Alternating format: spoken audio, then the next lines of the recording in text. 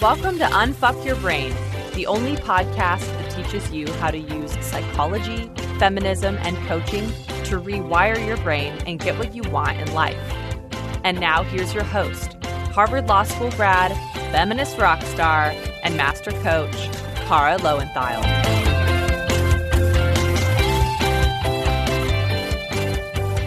Hello, my chickens. So here's what I want to tell you guys first today. I want you to know that I practice what I preach because I am always talking to you guys about learning to move towards discomfort, right? And that growth requires doing things that lizard brain would rather avoid. Like courage requires the presence of fear to exist, right? We wouldn't have courage, we wouldn't need to be brave if we weren't afraid. So that is one of the reasons that we want to move towards discomfort, right? We have to do that if we want to grow because lizard brain always wants to stay safe in the cave. So here's how I have been dealing with that the last few days.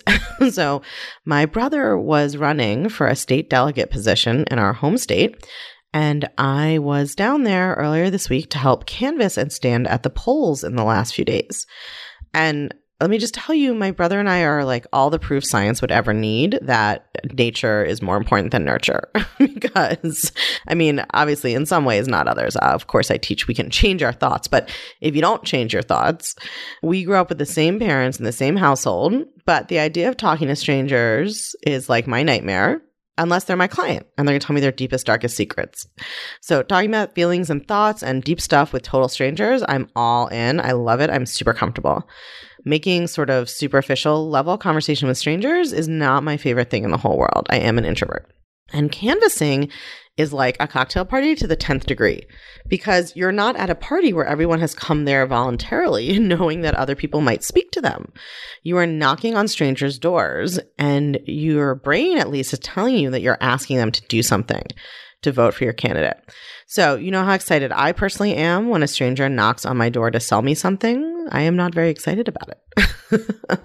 And poll work means standing outside a polling place trying to hand literature to strangers as they go in to vote, to encourage them to vote for your candidate. So my brother has been, was knocking doors and talking to strangers for over a year in his district. I'm like incredibly proud of him. And I'm also just completely baffled that someone would pick this as a voluntary career. But that's the good news, that there are people in the world who do want to do that. Anyway, I went down to Baltimore to volunteer and help him because one of my values is to show up for my family when I can. And I knew I would learn something also about myself. And it has been a fascinating exercise for my self-coaching because at first I didn't want to do it. And then I felt guilty and resentful, even though my brother put zero pressure on me. He never said anything to me about it. He invited me to come down just like he invited all of his friends and family. That was it. Nobody was telling me I had to. I was putting the pressure on myself because my parents and some of his friends were going down for days or even weeks in the months before the election.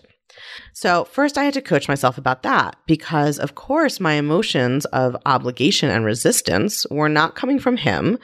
They were not coming from what I was going to do. Knocking on doors is just a circumstance. They were coming from my thoughts that I, quote unquote, should go down there to help him. And that if I didn't, I was a bad sister. That's what my brain was telling me. So first, I had to give myself permission to truly make a choice. And I coach my clients about this all the time. You are always making a choice. You have a choice. You always have a choice. Even taking care of your kids is a choice. There are people in the world who don't take care of their kids. Now, you might say, well, I would never do that. And I'm sure that's true, but it's still a choice. You're still making a choice to do it. So I had to remember that kind of foundational piece of my self-coaching, which is I am always making a choice. I'm not a victim of circumstance. I'm always making a choice. If I didn't go, I was the only person I was going to have to deal with. My own thoughts and feelings about myself, if I didn't go, were what I was truly worried about. Nobody else was saying anything to me. It was just what was going to happen in my own brain. So I gave myself true permission to decide. Like truly, it was okay if I decided not to go. And I decided I was going to go down.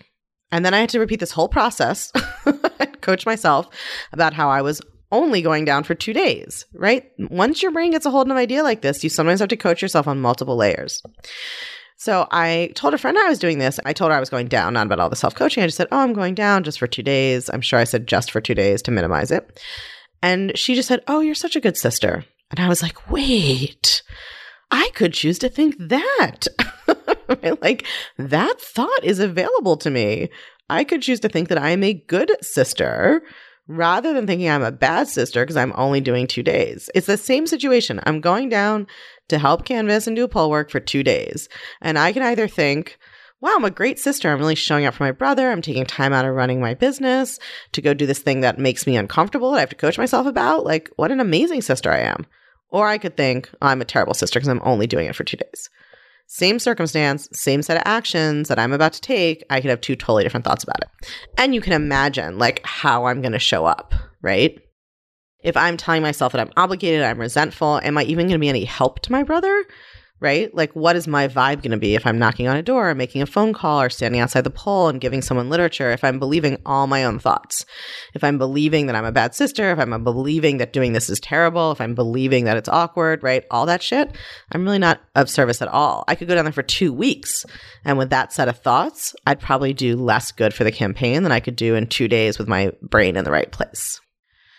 So I'm telling you guys this story because it's a perfect example of how perfectionistic thinking fucks with our brains. And that relates to the topic of this podcast, which I'm going to get to in a minute, called the minimum baseline. Right? My brain was saying, well, your mother's been down there multiple times for several weeks, so you're already failing. And I was focusing on that rather than celebrating the fact that I had actually decided to make a choice in line with my values and giving myself credit for that. The thoughts, I'm a bad sister and I'm a good sister, were equally available to me. And here's the other thing that you guys really need to understand. It's not about like fooling yourself. Those thoughts are equally true because there's no true objective way to evaluate that. We don't get like a certified letter from the universe that's like a good sister would go down for 3.7 days. Any less than that is a bad sister. There's no objective standard. Some people might think I'm a bad sister for going for 2 days, and some people might think I'm an amazing sister for going down there at all. Right? The only thing that determines if my actions are those of a good sister or a bad sister is a human mind. Someone else's human mind or my human mind. Only our brains. Our brains are the only things that make that evaluation. So they're just 2 different ways of describing the same situation, and I get to choose which one to think. And like I just explained, I can see which one of those is going to produce a better result, both for me, but also for the person I'm supposedly trying to help. So that was the emotional drama I went through before I even went down there. And then while I was down there, I had to kind of resolve that stuff about being a bad sister, but I was still had a lot of dread about doing the thing. I had a lot of thoughts about how it was going to be uncomfortable and awkward and people weren't going to want to talk to me and blah, blah, blah. And so I really, again, was like, I need to coach myself about this, right? Just so you guys know, like I coach myself all the time. And so I was like, what can I learn from this? And so I was observing my thoughts. It was so fascinating to see what the thoughts creating the discomfort were, right? Because honestly, one of the best things about thought work is that in any situation, it's an opportunity to learn more about your brain and yourself. You don't have to be a life coach to think this way. Any of you who are practicing this work, if you pay attention to your brain, you will always learn something in any situation. It's like a silver lining to any challenge. So I was watching my thoughts about why it was awkward and uncomfortable. And a lot of them were that whole, like, I'm a bad sister, I'm not doing enough. When I got rid of those, I probably reduced it by like 80%. But I still had this little bit of right? Like, And so I wanted to figure out what was going on there. And what I saw was that the thoughts I was having were really similar to the thoughts I see my clients have about selling if they're new coaches or entrepreneurs. So my main thought was, I'm asking these people to do something for me without giving them anything. Which is so fascinating because actually that's not true. I'm not asking them to do anything for me, right? I was asking them to think about voting for someone else. But also I'm offering them information that they might actually want or need. Like some of them might not want it, but some of them might genuinely not know about a delegate race or be confused about who the candidates are or actually have questions about my brother's platform, right? I have no idea. Some of them might actually want this information. And I don't even benefit based on who gets elected. I mean, emotionally he's my brother, but I don't even live in this state. So I'm asking them to do something that I truly believe is in their best interests, because I know my brother and I know what a dedicated public servant he is, and I wouldn't campaign for him if I didn't believe that. So I'm offering them information they might need, and I'm giving them an opportunity to do something that's in their best interest. It's so interesting because that is a parallel to coaching, right? any kind of business you're in, if you're offering people something they need, some people may not want it, but some people do want it and some people need it. And sometimes it's to their benefit, right? So I just changed my thought from I'm asking these people to do something for me without giving them anything to I'm offering these people information that may help them make an important decision that's to their benefit. And that totally changes my feelings about doing this. And so here's the overall lesson in this, because I see this in my clients all the time, and not just in entrepreneurs, not just in coaches, but really in everyone. When you focus your thoughts on yourself, you will feel awkward and guilty and resentful and angry and all these negative emotions that don't serve you. When you focus your thoughts on how you're being of service to other people, you will feel free when you truly make that choice. This is not the same as doing what everybody else wants you to do out of obligation and guilt. That's a totally different thing. But I see new entrepreneurs and coaches and have this problem all the time, but it's not just them. You know, I think about like the lawyers I coach and the doctors I coach and the architects I coach and the nurses I coach and the women of every profession, really. When your thoughts are focusing on, am I doing a good job? Do my clients or patients think I'm smart? Am I screwing up? Do they think I'm doing a good job? Do they think I'm helping them? Am I doing a good enough job? When you're in that headspace, you just feel terrible and you do a worse job. When you change that thought process to be about your clients, again, like whether you are selling sex toys or selling coaching or you're a lawyer or you're a doctor, whoever you are, if you are interfacing with other people who you're serving in any way, right? When you change your thought process to focus on them, how can I be of service to this person? It's a totally different ballgame. And it really cures perfectionist thinking, because perfectionist thinking is all about yourself. Am I being perfect? Right? Service thinking is not about being perfect. Your question is just, am I helping this person? Am I serving this person? Right? I have a client who part of her work is speaking to large groups of people, and she was having a lot of procrastination and stress before doing these talks. And one of the things we worked on was changing her thought from, am I going to do a good job? Are they all going to like it? Is it going to be perfect? Which, like, probably not. It's not going to be perfect. Nothing's perfect. And is everyone going to like it? Probably not, because you can't control all their brains. And if you've got 200 people, odds are they're going to have some different opinions. So we changed that thought to, my job is just to connect with one person in this audience. I used to use this all the time when I did speaking engagements. My thought was always, if what I am teaching is helpful to one person in this audience, then I have done my job. And that's honestly how I thought as someone in the audience too. Like when I went to professional conferences, my thought was always like, if I learn one thing here that's helpful, then it was worth it. And honestly, that thought worked when I was an academic. Like if I have one idea here, or if I connect something here, or if I learn a piece of information about, you know, a case that I could use in one of my papers, that's worth it. And it's totally the same in coaching. If I take this course, if I learn one thing that really helps me, then it was worth it. Right? It just like lets all the air out of those perfectionist tires. So when you think about things as being about like you, right, you're going to feel very locked up and perfectionistic. When you change the focus to be, how can I serve this person? How can I be of help to this person? It really relieves a lot of that pressure. And if you are someone, because I know that a lot of entrepreneurs and people in business listen to this podcast also, if you are one of those people, you really want to try using this, because a lot of the reasons that people, women, hate selling whatever they're selling, whether they're a lawyer selling their services or actually like a coach trying to get clients, is because their thought about is it that they are asking someone for their money. And humans have evolved to have a very strong disinclination to ask for something without offering something in return. We are predisposed to worry a lot about reciprocity. If you do a favor for someone, they are subconsciously compelled to try to give you something in return. So if you frame anything to yourself as like you're asking someone else for something that benefits only you, you will feel terrible about it. But when you change the focus to offering someone else a service or value they may need, it's totally different. And I think one of the reasons my business grew so fast is that my thought about consultation calls was always, I'm offering people the secret to life. And I truly believe that. So it never felt like selling at all. And any price always felt like a bargain. And any price is a bargain because it's literally the secret to life. And I think that's why, you know, it's not like I have had to coach myself, of course, about consultation calls and I didn't have a sales background. And, you know, some of it is a skill you have to learn. But really 95% of it is your mindset. And I think that one of the reasons that I was successful very fast in my industry is that I truly believe that. I truly believe in the value of what I'm offering. I know it because I've used it to change my own life. And I know knowing what I know now, I would have paid any amount of money for it. So it really it was never like, oh, I'm asking someone for their money for my benefit. It was like, I have this thing that's going to change your whole life. Of course, you should want it. Why would you not? It's the best investment you could make in your whole life. All right. So that was like a whole podcast in and of itself. But I just have been thinking a lot about my self-coaching this week, and I really wanted to share it with you guys because I think it's maybe easy for some of you to think that because I do the podcast and I'm a master coach and I've been doing this for a while, my brain just like 100% behaves itself now. And that is just your perfectionistic thinking, setting unrealistic goals for yourself and making it seem like the destination is too far to even bother.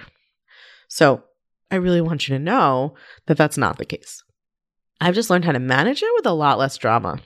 I've been at a mastermind with some other coaches this week, and one of the other coaches and I said that our motto for coaching businesses was, you can make a lot of money with a half-managed mind.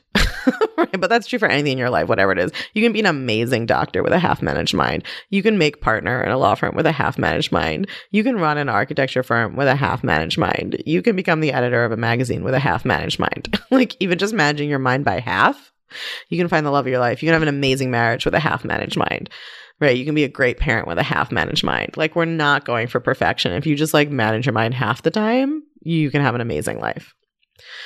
All right. So now I'm going to switch gears a little bit, teach you the concept of the minimum baseline because that's what I titled this podcast episode. So even though I just did a whole podcast on self-coaching, basically, let's just keep going. You can listen to this in 2 parts if you want. Okay, so here's the idea of the minimum baseline. And it's a pretty simple concept, but if you really internalize it, it will change everything for you. And it does relate to this self-coaching and the selection story because the minimum baseline is the antidote to perfectionism. So maybe I should have called this episode like Antidotes to Perfectionism. I guess I still could actually. Anyway, we'll see. Who knows what this is called by the time you listen to it. So one antidote to perfectionism is taking the focus off of yourself and focusing on other people. The minimum baseline is the second antidote. So perfectionism tells you that you need to do everything all at once and perfectly. And the minimum baseline tells you that you need to choose one thing at a time and do it a little bit consistently.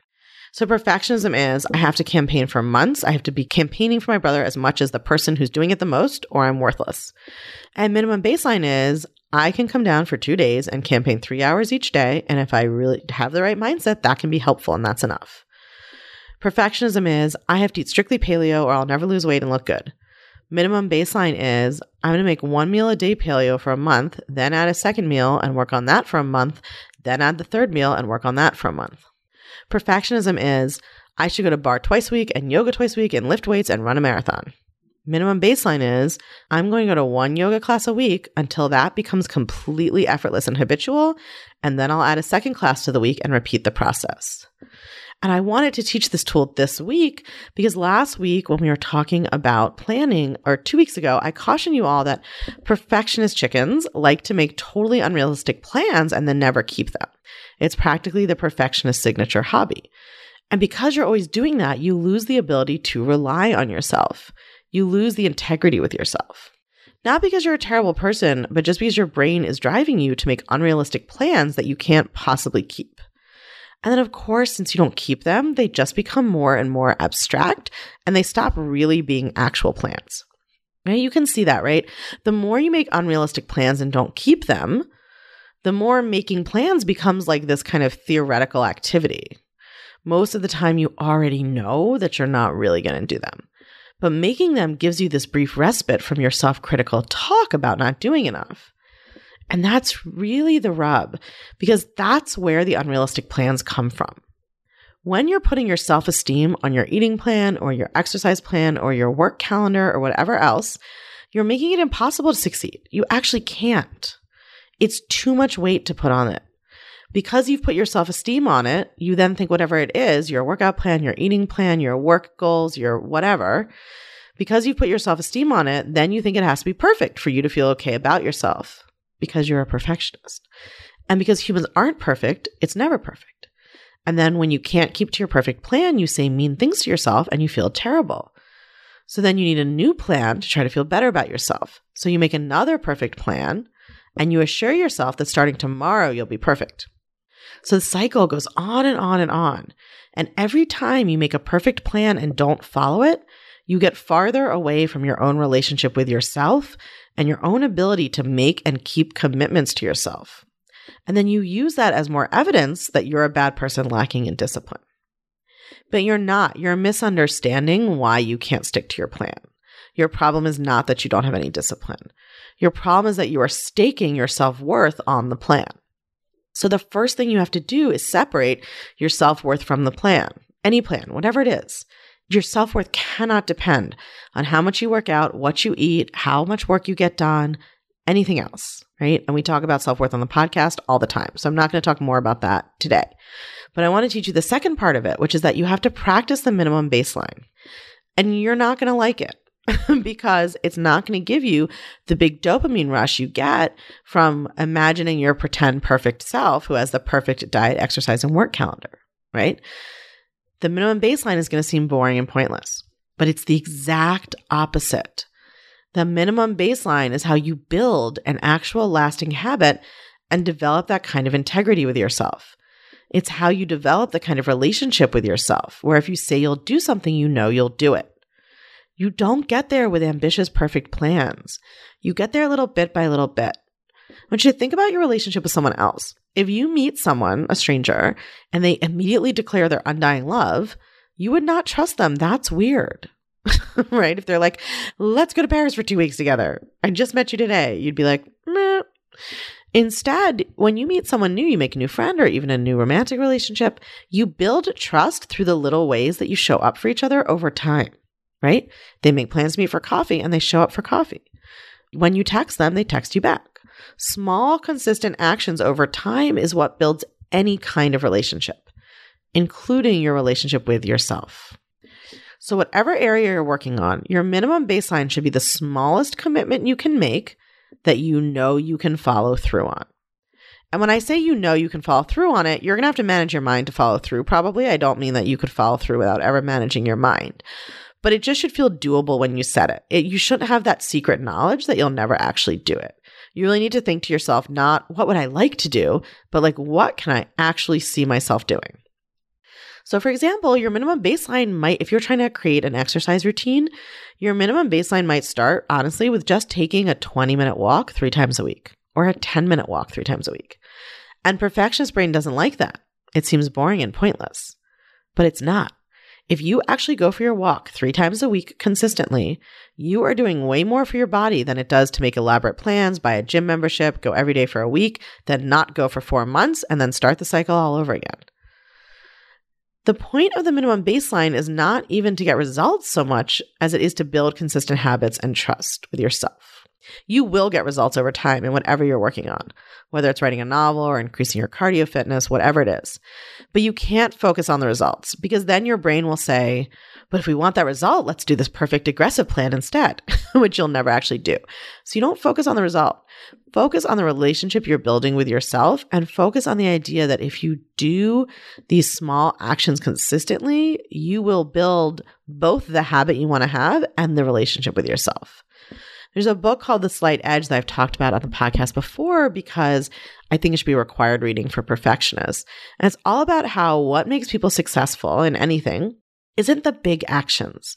It's the small day-to-day actions they take consistently over time.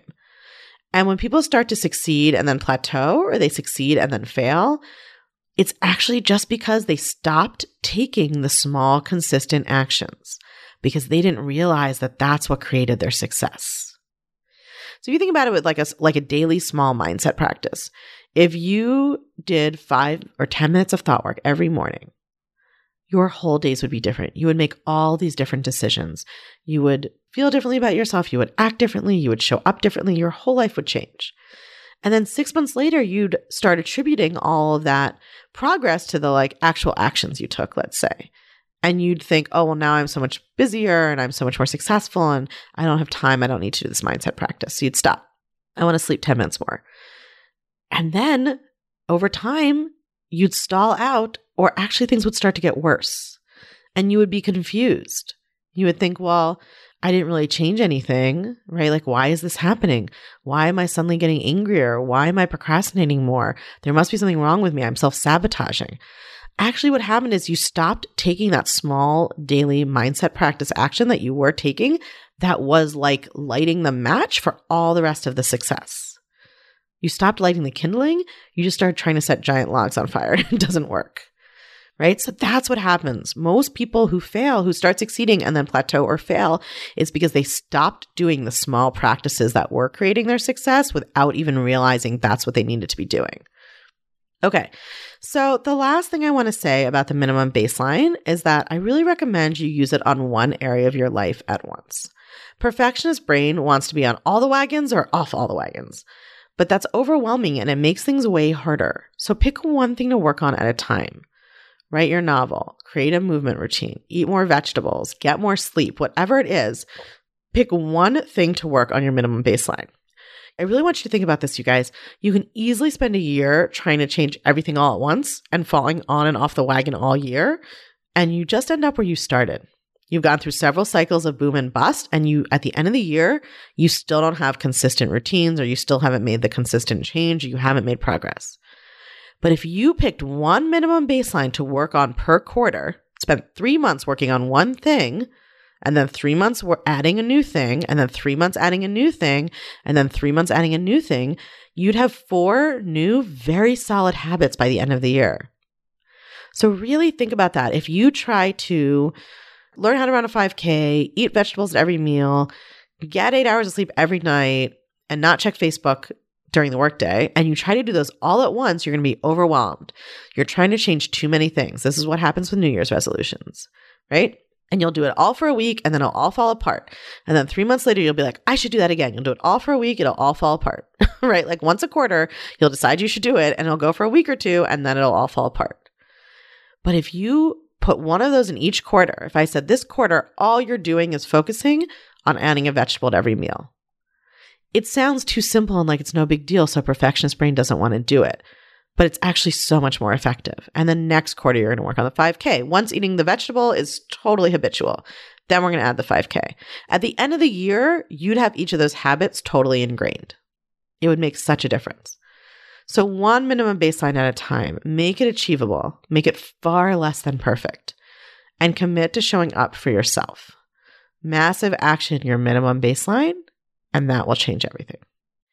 All right, my chickens. I hope you enjoyed this longer multi-part podcast, and I will talk to you again next week. If this episode resonated with you, you need to come check out The Clutch. Because once you've learned how to coach yourself, we have a whole bonus course called How to Get Really Fucking Organized. It's exactly what it sounds like. There's a video module and a workbook that walks you through the exact system and process that I used and I still use to build and manage a multi-million-dollar business from scratch, see family, see friends, have time to date, and for hobbies, get to the gym, and still have time to relax and enjoy my life. If you've ever dealt with overwhelm or stress or overflowing inboxes or endless to-do lists, in other words, if you've ever been a human living in modern times, this course will change your life. And you'll get tons of support from the Clutch community and expert guidance whenever you need it to help you apply and keep applying these principles so that you can implement the system and truly transform your work life and every other part of your life too. You can learn how to accomplish more than you ever have before without the stress. It truly is possible.